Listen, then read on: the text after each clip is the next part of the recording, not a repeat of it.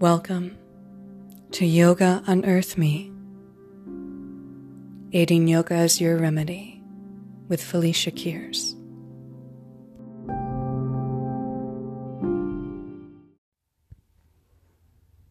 Hello, beautiful people. I am so happy that I get to speak to you in the new year. How has your 2019 been like? For me, it has been an amount of many lessons, making me feel wobbly on my feet at times, and as much as it tries to steer me away from my aim, I keep allowing myself to continue on with that aim, although how much I bear can really put downer onto me. So 2019, I feel, was this moment of just a test, really testing you. How far you can be swayed and veered away from the initial faith and aim that comes from the heart. In 2020, I feel is potential to move past that and to grow. So, as we begin in this 2020, I want to really showcase to you the importance of yoga and what is yoga. What is it? Yoga in Sanskrit, when it translates into English, basically means union. It's a unified practice, a unified system that is of many and many of practices, and together in this coherent joined forces create this beautiful awakening for you to connect to your higher self and even beyond that. And alongside that type of journey, you reap the benefits of all the physical benefits, of all the mental and emotional benefits. So yoga is a unified system of many practices. When you look into this modern age, and especially the Western world, we always think of yoga being purely physical and then the term namaste. That is not even close to what yoga is. Firstly, I want to pinpoint certain aspects of yoga that you may not even know about. Yoga comes from Hinduism. And much like Hinduism, it is a bundle of different philosophies and theories regarding the health of your body, the health of your mentality, and the health of your emotions and your spirit. And within it, you find deeper consensus of who you are beyond the walls of your limitations. So what is this system? Where did it come from? Well, Hinduism comes from the parts of Asia such as India and Pakistan, but mostly India. The Sanskrit language, which is part of yoga, and sometimes we use the terminology of Sanskrit, was spoken in a certain part of India. I believe it was northern India and Pakistan. So let me introduce to you some things regarding yoga. So let's begin with simple terms that maybe you have heard about, but not quite sure to know what they are. So within the Vedic system is old scriptures of novelty in regards to certain philosophies. So this Vedic terms came about long before even Christianity. Now, as I say this, I'm not saying which religion is truer over others. To me, I believe that all religions speak of truth because they're all a human experience of sorts. And of course, every human experience is going to be so diverse from one another.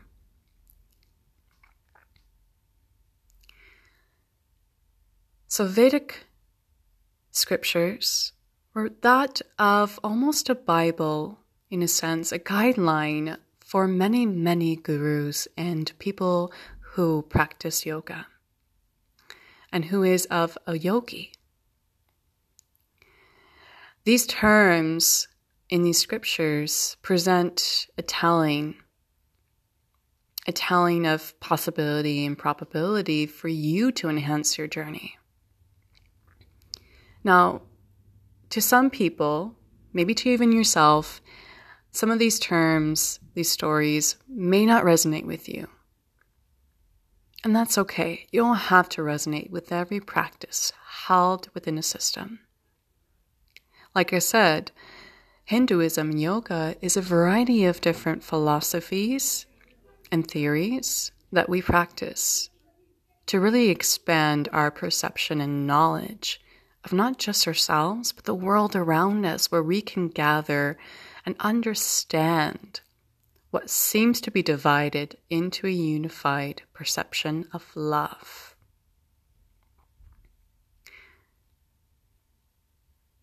Narada tells a great grand story of the Gita, the Bhagavad Gita.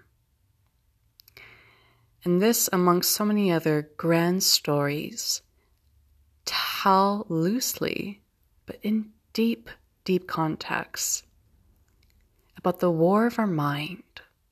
So in the beginning, yoga was about the mind. The only asana, the physical posture, that was told of was actually the seated pose, so either lotus or the easy pose. The physicality of yoga didn't come to much time after. So in the beginning, all these philosophies and stories and these scriptures really focuses on the mental mind and how to defeat that war that we struggle with time to time, or even on a 24/7 hour basis. Basically, within the story, it tells about the story of Arjuna. I believe I'm saying that right or wrong. I'm really bad with my Sanskrit. And Lord Krishna. There happens to be a war between two sets of cousins. And Arjuna finds himself lost. He doesn't know which side to take, because if he goes against his opponents, he will kill his own uncles, those that he loves.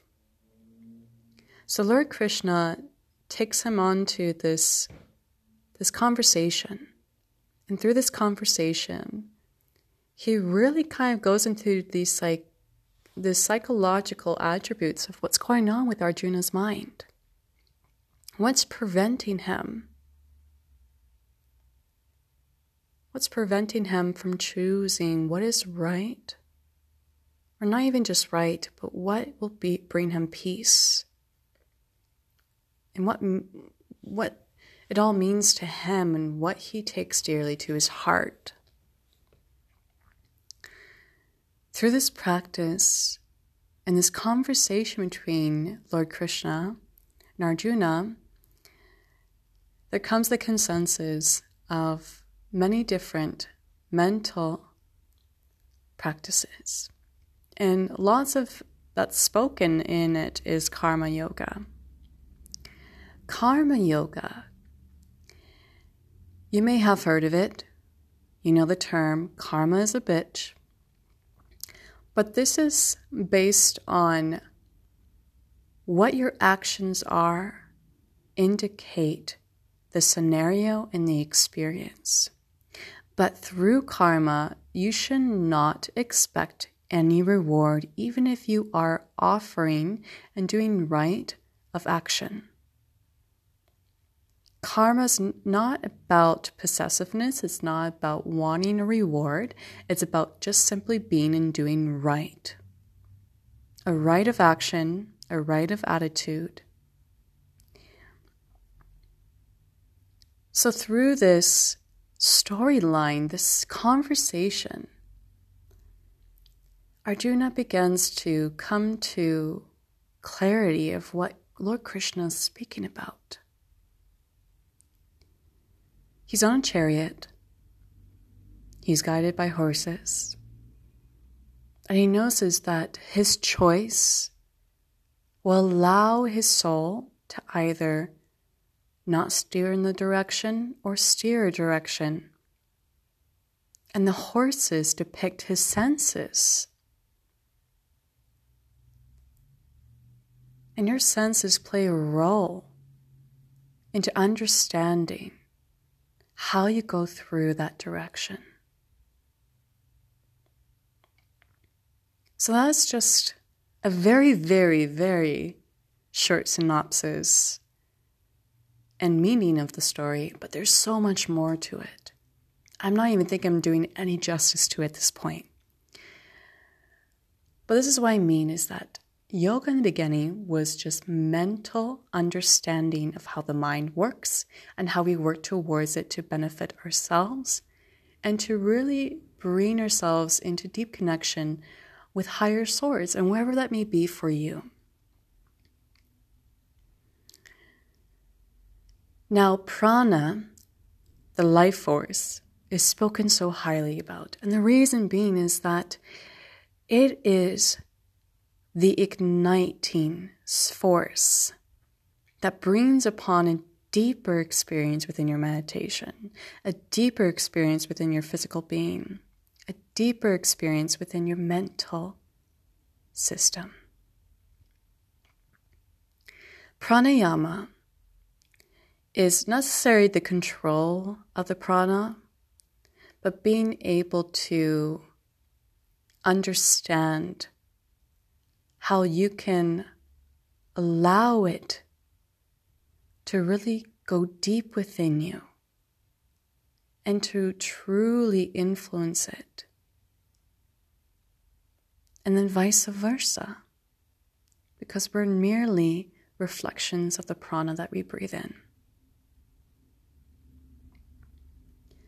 Pranayama, there's two sections. The left being the Ida and the right being the Pingala. The Ida is the moon energy, the left side, and the right side is the Pingala energy, which is the sun energy. Now, in the middle between both, they come together in the base of our body, called Shushama. Again, I may be saying that wrong, and I'm always bad with my Sanskrit.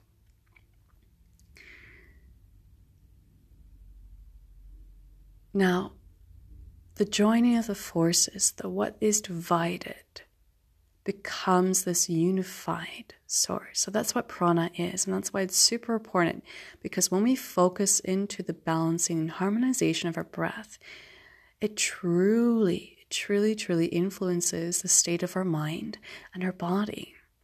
And when you put other practices joining along with our breath, it even enhances it. Now, before I get more into this, I'm going to introduce you to the 4-point path. Now, the 4-point path is divided into sections. But again, they're such a unified system that it doesn't have to be seen that way. So I loosely spoke about karma. So karma yoga is one of the 4-point paths that make up the practice of yoga. There's that. And then there's bhakti yoga. Bhakti is the devotion you put into your practice to something of higher good, to God, to your higher being, whatever it is that you believe in. This devotion is acted upon in curtain musical invocation, the Gospels, the prayers, the poems. And a lot of it is in Sanskrit, but doing it in English is no different. After bhakti, there is the term Raja. Now, Raja is what we know of Patanjali's Sutra. So Patanjali was this sage. We don't even know who he truly was. There's all these different theories of who he was and the time period. But all of this, again, is theorized of the time periods. Patanjali set up this system called the 8 limbs of yoga. Maybe you've heard of it, Ashtanga. But again, Ashtanga wasn't a practice of asana in the beginning. It wasn't purely a movement of body sequences. So what was Ashtanga? What was the 8 limbs of yoga? The 8 limbs of yoga was a system to truly, truly come to your psychological levels and physiological levels, and to benefit both. So within the 8 limbs of yoga, I will point them out to you loosely. The first one is yama. Second one is niyama. Third one is asana, which is physical postures. Third one is pranayama. Then there's concentration. There's dhyana, such as meditation. The removing of senses, and samadhi, which is all blissful, the all supreme experience. These 8 limbs of yoga are part of Raja Yoga. And then there is the last 4-point path, which I always speak this so badly at. Like, I cannot pronunciate it. Jnana. Jnana. Now, this is a practice that really, really allows you to make much reflection and analyzation. This is the part of the journey where we kind of delve into all the philosophies and theories, and we use our mind, but with consciousness rather than your ego. And it comes into reflection. It comes into contemplation. It comes into settling your mind to look at the spectrum of thoughts rather than limited thought, and come to some point of knowing what it all means to you, this whole practice, and what you're understanding your experience. So again, for the most part of this 4-point path, it's a lot of the mental game. One being faith, and the other indicating many different parcels of your practice regarding the different sheaths and the different layers of you. Now within this, through all these systems of what yoga is, and even through Hinduism, there are, I believe, 12 different systems of schools of thought. Half of them are atheist, and the other half is theist.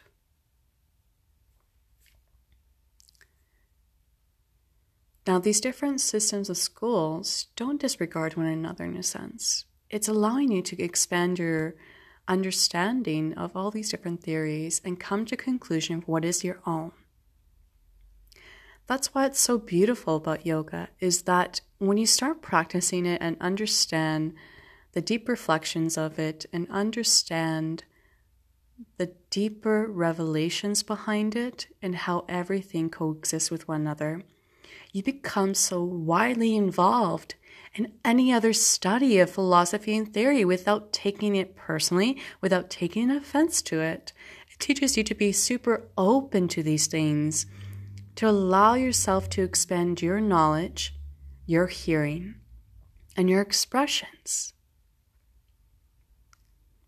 And the more it grows, the more we evolve. Yoga is about transformation. It's about evolving from one state to another. Now, again, as I'm talking about yoga, I'm not even being fully clear enough, I don't think. And not even just that, I'm not really getting to the depthness of what each of these subjects are. Another thing to include is that through this whole system, we look at the physical practice now. Now, the physical practice that we know of so deeply now has so many different styles. Now, when did the asanas really come into place? That we don't really know of. It's still being theorized. It's still coming to some state of research. Now, after the sutras, after the many different beautiful Vedic scriptures, many, many years later came a theory. This theory is known as Tantra, and this came about the same time as Hatha did. They looked at the body as a means of reflection of our internal state, and how if we work into both sides of that reflection, maybe the physical influencing the internal or the internal influencing the external, it creates this unified source where our reflections are leveled into the same extent, the same level of reward, not necessarily reward, but this blissful, this super evolved individual where you're growing, you're a higher state. After this term came about, Hatha introduced, I believe it was 10 or 12 poses in the beginning.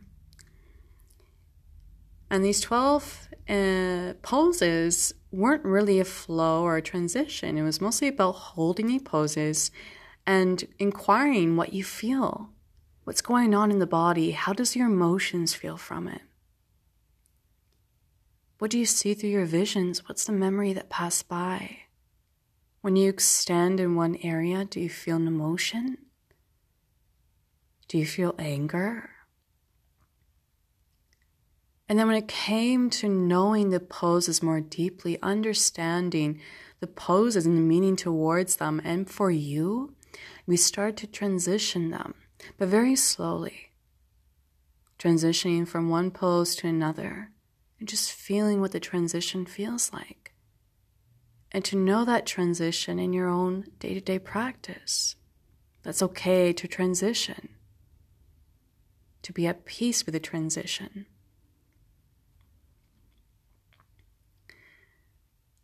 When Tantra and Hatha both came with this principle of thought that the physical body plays a huge attribute and a deep reflection to what's internalized, and the internalization part is influencing and reflecting out, Kundalini came upon.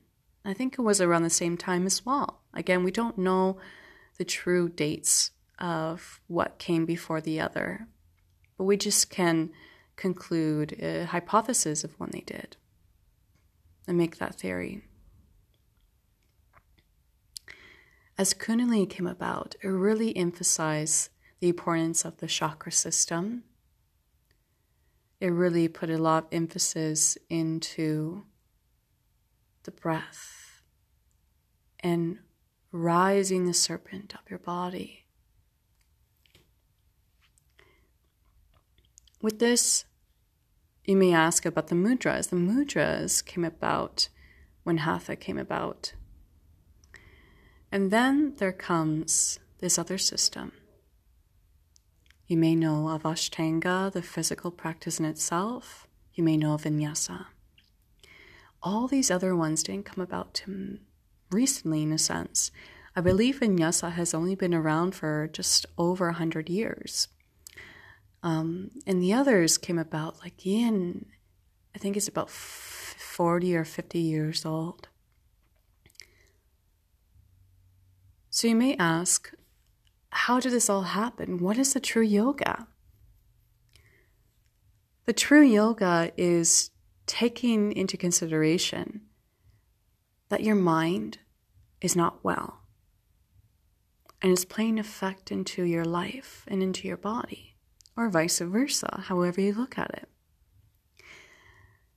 As we start to study the mind, as you learn through parts of Raja Yoga, Karma Yoga, you start to become aware of all the walls you've been grown into. And those walls come crumbling down into a vision of expansion. As you know of this, through your experience, you might unfold what comes from this.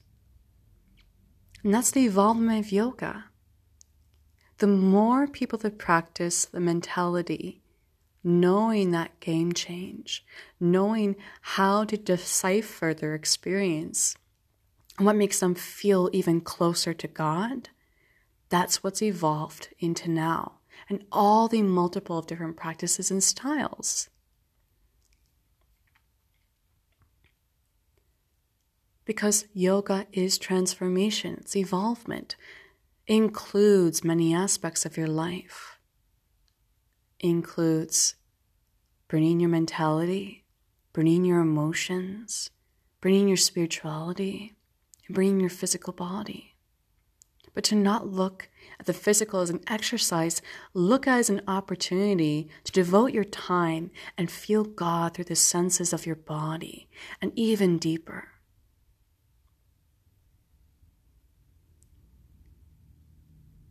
There's so much more I want to talk about here, because it includes an even deeper, complex system. And I want to get deeper into the terminology for you and all of its meaning, like the yamas. What's in the yamas? What's in the yamas? What's all the chakras?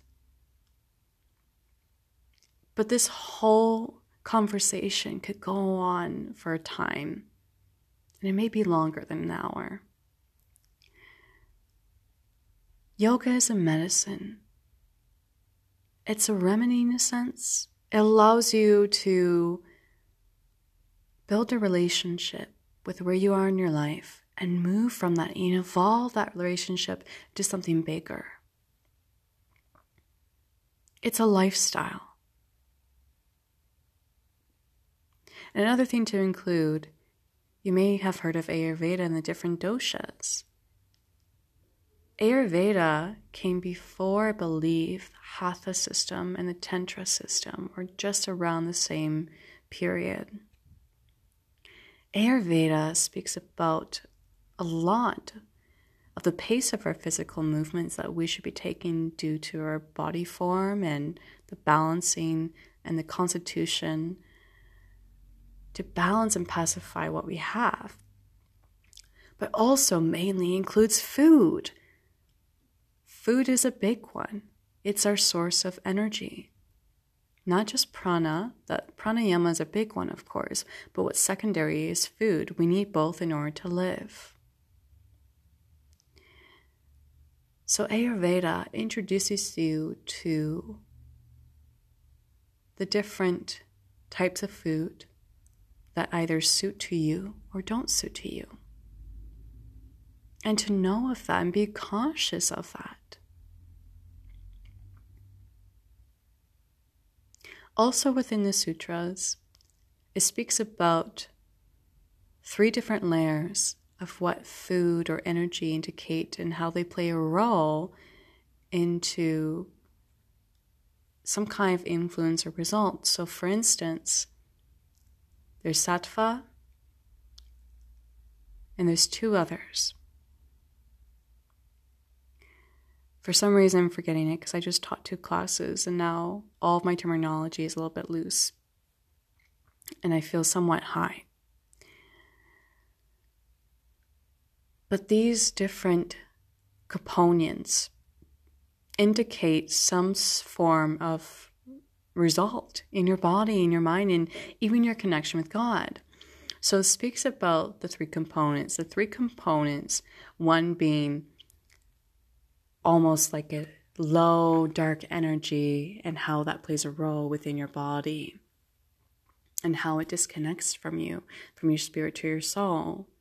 Another one is indicating that these certain foods will help ignite your connection to God. And another would be almost in the middle. It may seem good, but it actually isn't connecting you. It's doing a little harm to you.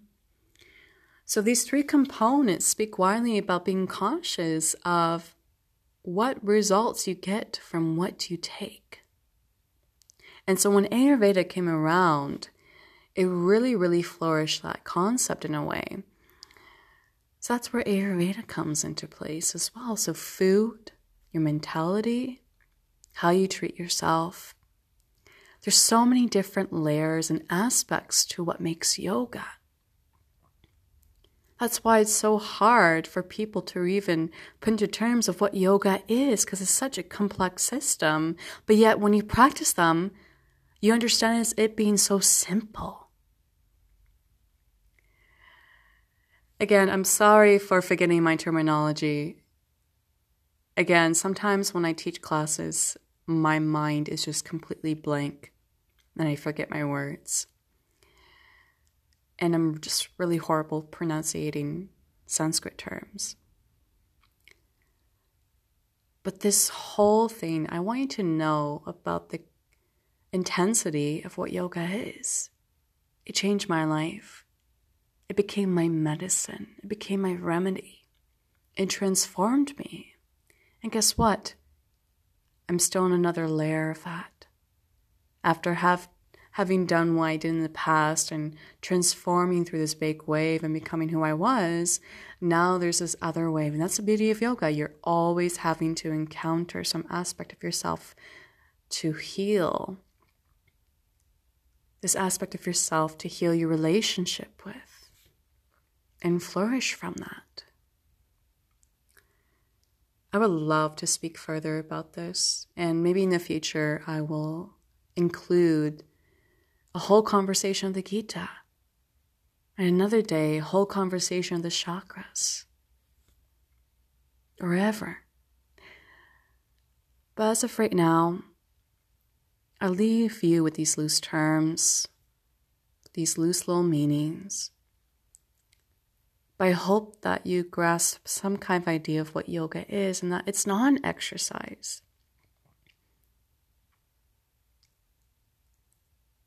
It's not a fad. It's not a trend. It's not this hippy-dippy spiritual thing. It is spiritual, but it's a complete lifestyle. It's not something to showcase and be trendy of. It's something deeper than that. It's rich. It's of high quality.